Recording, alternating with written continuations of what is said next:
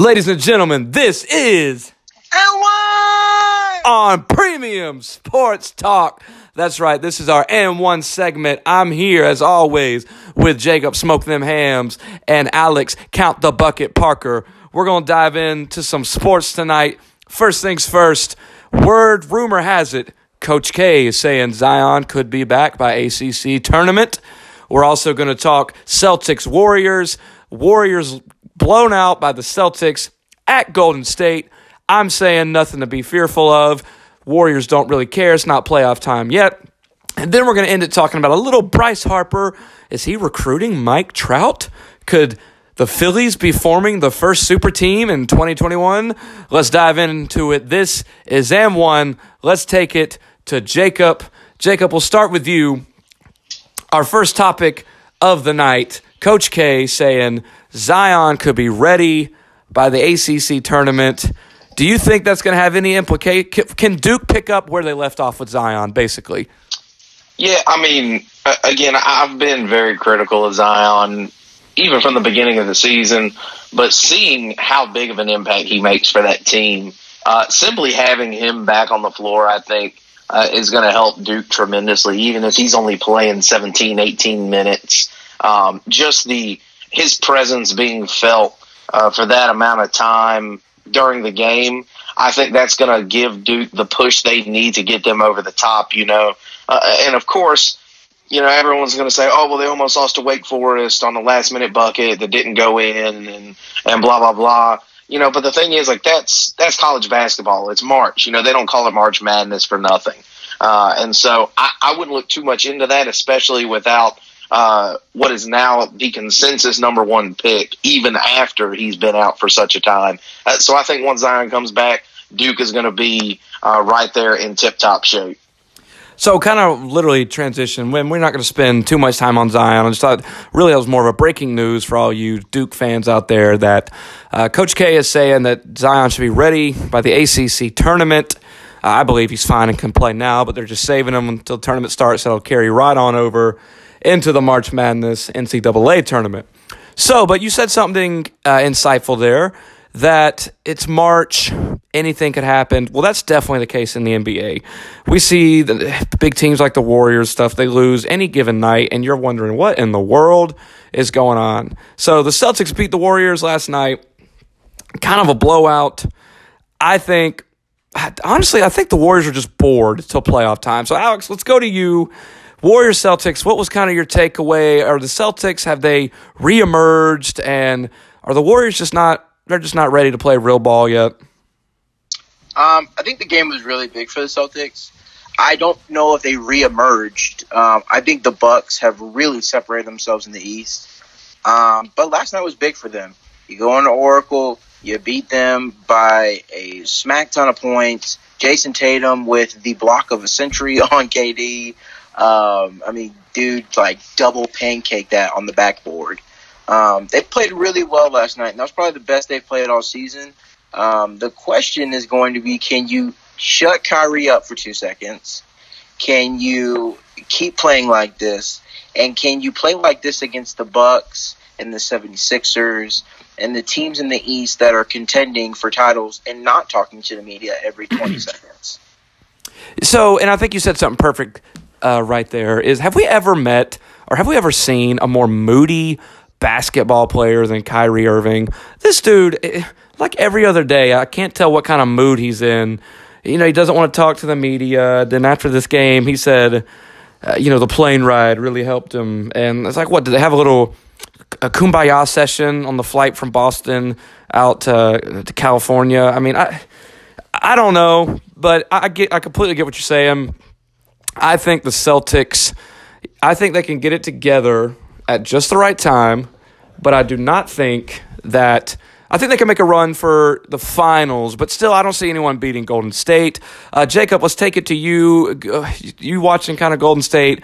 They kind of play this let's get to the – it's really sad. Here's what I'm trying to say. It's really sad when teams, they beat the Golden State Warriors in the regular season, and they're on cloud nine. And the Warriors seem to be we'll see you in June. Do the Warriors care right now? I don't know that I would go as far as to say that they don't care, because I do think that they're an extremely competitive team. I would go as far as to say, do they get worried when they lose or even get blown out? Absolutely not. I mean, because the entire country knows what the Golden State Warriors are capable of. And when you say that, of course, the Golden State Warriors themselves also know what the Golden State Warriors are capable of. You know, you have to think that they get in that locker room and they look around and they say, oh, you know, there's KD, there's Steph, there's Clay, there's Draymond, there's Boogie. Like, I mean, at some point the Warriors got to look around and say, you know what? I think we're okay to lose a game or two. You know what I mean? Well, and y'all remember that, I think it was last year. I don't know if it was the finals. Well, no, it was that was the finals. They went 4-0. It might have been against the Rockets or one of those games, I believe, in the playoffs where the Warriors was getting blown out, and you see Steph Curry on the sidelines, on the bench, just with the biggest smile on his face. And it was almost like, yeah, we're good. It's almost like you're not going to beat us. It's the weirdest thing. We've never seen this with a team to where no matter if they're losing in a series, even, let's take it back, even last year, they're down 3-2 to the Rockets. Did anyone actually think that the Rockets were going to pull that out? I mean, if we're being honest, did y'all actually think that? Heck no. No. Heck no. No, I knew they literally told us Clay's going to give us game 7. He's going to get us there, and then we're just going to win it in Houston. Like, they told people that. And everybody's like, oh, no. They did it. They literally told us. Oh, and they did it anyway. Sorry. But it's just funny to me. So Golden State Warriors, mark your calendars, folks. If you're wanting some fun, interesting NBA playoffs, you're not going to get it. You may find some fun in the East. We all know what's going to happen in June. Golden State's going to have another parade. Curry's going to add to his legacy. And you know what? We're actually not going to talk about the Lakers tonight because we just don't need to waste our breath. We're not going to do it. They're trash. Yeah, they're in so much trouble. Ice Age 2.0. If you don't know what that means, listen to our last episode. All right. So let's move kind of into, it's going to be a quick segment tonight. We're getting straight to the point here on AM1. Let's talk some baseball. Not just any baseball, something we might not have really ever seen in baseball. Could it happen? Could it not? I don't know. But reports coming out. Of course, you know how the media works. It's all rumors. But that Bryce Harper wants to make a run to Mike Trout in 2021 to get him to Philly. Now, keep in mind, you think, oh, that's crazy. Is it? Mike Trout is from Philly. Mike Trout has season tickets to see the Philadelphia Eagles. Could we see a Bryce Harper, Mike Trout team up in Philadelphia? Jacob, is it even possible? Sorry, my mic was kind of bugging out there. Do I think it's possible? Yes. Do I think it's going to happen? No. Will I cry a lot if it does happen?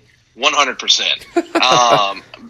You know, I think that Mike Trout is a better ball player than Bryce Harper, just in my opinion, from top to bottom.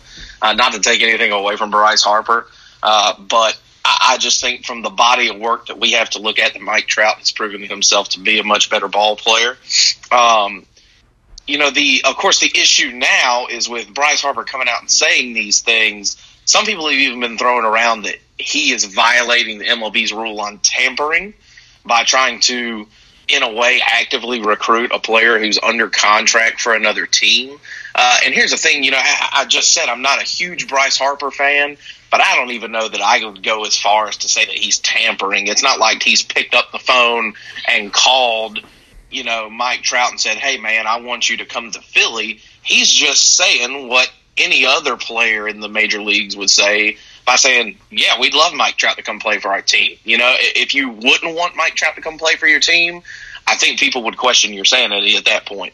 But again, to that short answer, could it happen? Theoretically, I guess it could happen if they structure contracts the right way. And, you know, as a lifelong Braves fan, though, it would kill me, and I mean absolutely murder me in the face if the Philadelphia Phillies picked up Mike Trout and Bryce Harper. Well, and like you said, is it good? And we'll go to Alex here shortly. Is it good for the game of baseball? And let me go. I don't know. And let me talk about the tampering. Tampering in sports is as serious as traveling is in the NBA. It's almost a joke. Magic Johnson's might as well be calling Anthony Davis saying, "Hey, we want you to play for us like tomorrow," and he's still under contract. So the whole tampering thing, I just think that's kind of laughable. It's almost like the refs in the NFL are getting shots fired. Anyway, so Alex, let's go to you. Would this ruin the game of baseball, or my personal opinion, I think ratings would go up, and that's something baseball kind of needs right now is some more ratings, viewership to go up. So Alex, what do you think? For competitive standards, it would be not great. It wouldn't be horrible because, like, the Yankees buy their team every year, right? Like every other team. But, like, you see the Yankees, they need a pitcher. Oh, they just trade for the best pitcher on the market. And they don't win it every single year, but they're in it a lot of years. I think it's great, though, for viewership, like you were saying. MLB, they're having a hard time.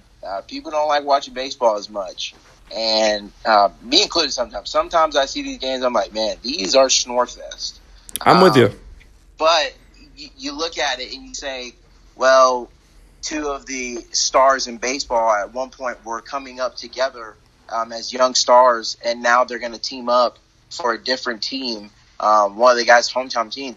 That sells stories, and that's what the MLB needs to be thinking of right now because, let's face it, they don't get a lot of viewership. Except for that Cubs Game 7, that was amazing. But. So, and my thing with baseball, we've kind of missed, and of course it was the steroid era when you had Mark McGwire and Sammy Sosa going bomb squad with each other. That was some exciting times in baseball, but baseball is really exciting in October. I will say there's nothing like October baseball. It's got a different feel in the air. I think that would be fun for sports. Here's the thing: the Kevin Durant move opened up a threshold. Anything goes in sports. Anything. There's no loyalty. It's a business. It's a business. That's right. So I could see it. I think I would kind of like to see it. It'd be fun to see. But yeah, we'll see what happens. 2021, Bryce Harper, he's getting his Magic Johnson on, and he's starting to recruit early, which in today's world, and especially in sports, you got to do it. So to wrap up our segment, fellas, speaking of baseball, we actually have our very own Jacob Moore is calling us from down. He's catching the Braves spring training. He's our boots on the ground. Jacob, you already know. So, Jacob, leave us with this. Anything exciting we could see from the Braves? How are they looking? Looking good? Looking the same? Yeah, we're trying to nail down the starting rotation there for our pitchers. We've got a lot of good young guys that can toss the ball there. Of course, bringing back Nick Markakis cheap, having that veteran presence in the locker room. Today they actually, if you're listening to this podcast, go check our Instagram story. I did a quick live segment talking about it, but they actually shut down part of the Wired World of Sports because Josh Donaldson was actually running a simulated game on a field, and they didn't want anybody to see him. Of course, he's trying to come back from an injury, and it looks like that he's going to be making his debut tomorrow.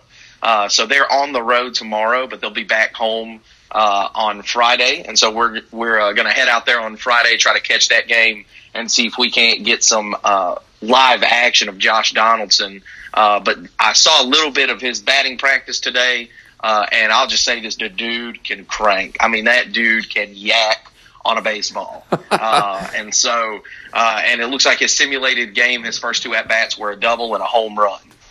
So some optimism for the Atlanta Braves fans out there. We could be looking pretty good next year, but we'll just have to wait and see. Absolutely. All right. Well, hey, you heard that here first.